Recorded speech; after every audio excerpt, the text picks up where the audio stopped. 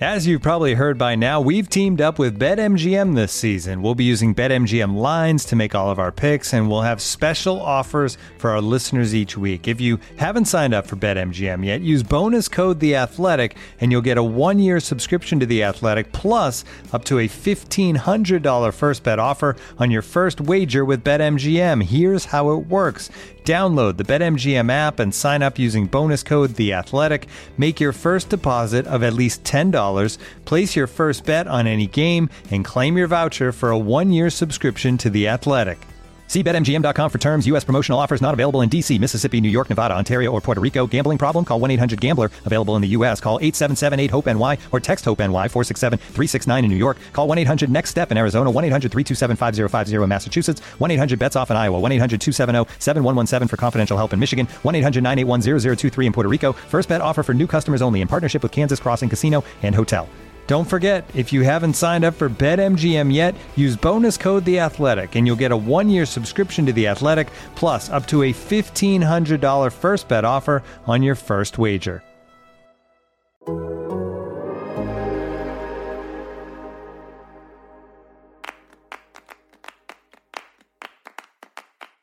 Seemingly all of a sudden, a ton of the U.S. men's national team striker options are firing all at once.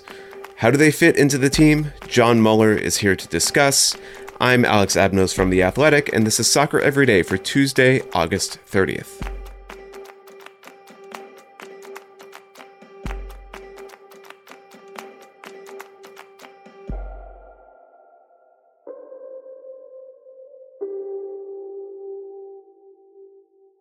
After months and months of begging any of the U.S. options at striker for the men's national team to break out and start scoring goals and grab a hold of that position, it's finally happened, but it's maybe happened too much. All of a sudden, everyone's scoring. A whole bunch of U.S. strikers are in form, which means it's time to break down what specifically they bring to the table besides goals, maybe their role on the team. Sam Skaiskal has a big piece in The Athletic about that topic this week, and in that piece, he breaks down the options using John Mueller's player roles, which we talked about in a previous episode of the show, all about that colorful wheel with all the positions and traits and things like that. Luckily, I have John Mueller with me today. John, I want to dive into some of these different categories with you. We can talk about different options within that category, and then maybe get some thoughts on which role generally would work best based on what we know about the way Berhalter likes this U.S. men's national team to play. That all work for you? Yeah, let's talk striker roles. All right, let's start with it. So there are three main ones that Sam sort of outlines in this piece. They are target, finisher, and roamer. And we're going to go in order basically of which ones have the most players within that category right now, at least as Sam sort of lays them out in the piece. And we're going to start with target. And I think it's interesting here that Sam has Josh Sargent as a target alongside Brandon Vazquez and Jeremy Ebobisse, because I feel like much of the discussion about him has been that he has not been playing as a target. He's been playing as a winger. He's been a little bit more of a mobile sort of presence. What do you think changes about the... First of all, what are the characteristics of the target role in your sort of... in your delineation? And would it change anything for Sargent to be there alongside Vazquez and Ebobisse?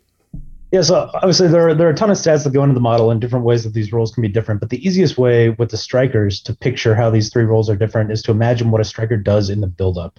If he's a guy who's dropping in, receiving balls to feet, turning, playing creative passes, doing a lot of linking with the midfield, that's probably going to be a roamer type. Your false nines, your hybrid wingers, those guys are roamers. If he's a guy who's, maybe dropping into midfield, but he's receiving long balls, he's getting the ball and he's being forced with the defender at his back to kind of drop in and link play in a sort of quick up back go third man combination. That's probably a target man. Mm-hmm. And then if you've got a guy who's just kind of staying central as a reference point, maybe making runs beyond the line, that's probably going to be your finisher type. So those three types kind of are equally distributed across the Big Five leagues. I would guess that in the championship where Sargent is now, target men are overrepresented just because that's how the championship plays. That's just how it is, yeah. Tried and true. So yeah, he's definitely getting some reps at kind of a different role than he has in the past. Well, that's interesting. Let's move on to the second category there. with two players within it, finisher, as you sort of outlined it, sort of as a reference point, and very, I don't know, it's a very descriptive category because they literally do the finishing. The two players here, Jordan Pefok, who's off to a great start with Union Berlin in the Bundesliga, and Haji Wright with Antalyaspor in Turkey. Between these two players, it strikes me that, as might be appropriate for both fitting under this category, they have very similar profiles. Is there anything between these two players that makes one really stand out over the other to you, as far as you're concerned?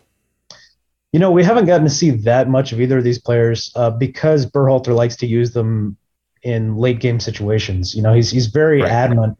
Like, kind of the defining thing about the finisher role is that they're not that involved in their team's play. They don't get a ton of touches. They're not involved that much in the buildup. They're there to score goals in the box in the final third. And that's just not how Berhalter's USMNT is like to play. So he brings them on in late game situations, whether you're chasing a game and you just need somebody making those runs behind the line, or if you're up in the game and you're kind of sitting deep and countering, a finisher can be useful in those situations, and I think that we'll see one for the USMNT and Qatar in that same type of situation. I would go probably with Pefok just because I think that he has more familiarity with the team at this point, and I think that's probably going to win out in Berhalter's mind. Yeah, that makes a lot of sense. This episode is brought to you by Michelob Ultra, the official beer sponsor of the NBA. Want to get closer to the game than ever before? Michelob Ultra Courtside is giving fans the chance to win exclusive NBA prizes and experiences like official gear, courtside seats to an NBA game, and more. Head over to MichelobUltra.com/courtside to learn more. Looking for an assist with your credit card, but can't get a hold of anyone? Luckily, with 24/7 US-based live customer service from Discover, everyone has the option to talk to a real person anytime, day or night. Yep, you heard that right. You can talk to a real human in customer service at any time. Sounds like a real game changer if you ask us. Make the right call and get the service you deserve with Discover. Limitations apply. See terms at discover.com/creditcard. Last but certainly not least, Romer. Just one player that is listed here, Jesus Ferreira. I think it's notable that he's sort of the only one that Sam put in this category because I feel like this basically makes him a shoo-in for the squad. Is this the role that's maybe we're most likely to see from the start with Berhalter in Qatar? Yeah, I mean, definitely over Berhalter's what has been now almost 4 years in charge. That's kind of been the striker profile that he's preferred is these kind of false nine types, these linkers, these creative guys. Sargent very much did fit that profile. The problem was that he was roaming too much and never getting into the box and never scoring goals. Ferreira, thankfully, can do both and has done both for the USMNT, and I think that in itself makes him kind of a shoo-in. Because the USMNT has good off-ball wingers, Pulisic, Aronson, Areola, Way, like all these guys are really good at making runs in behind. They like to play narrow. So when you have a dropping striker who can combine with the midfield, that opens up those spaces. And I think Sam writes about this very well in the piece that those wingers can exploit. So, yeah, I think Ferreira will be the guy on day one. So if you have Ferreira as the guy on day one, and let's just say that the U.S. takes two strikers, who's the other one that you're picking right now on whatever day this is in late August? Sam thinks that Sargent is going to be there, and based on the way that he started this season, I think that that's a credible pick. I think Brandon Vasquez has been tearing it up in MLS. All the clips that I've seen of him this season have been very promising, but I think that he just doesn't have, kind of the experience with the team at this point to break in. So, yeah, I think that Ferreira and Sargent and probably Pefok are going to be the three guys we'll see. It'll be interesting to continue to see if U.S. strikers find the form, and especially interesting to see if they can carry it into Qatar. But until then, John, thanks so much for coming on the show and breaking this down for us today. Thanks for having me.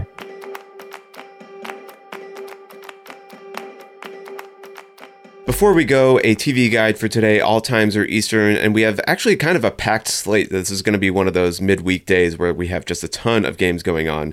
an even bigger one tomorrow. But for today, for Tuesday, in the Premier League, we have 3 games of note, 4 total, but 3 that I'm pointing out here to you. First, at 2:30 p.m. on Peacock, Fulham versus Brighton and Hove Albion. Pointing this out because Brighton currently up near the top of the league. They've had a great start to the season.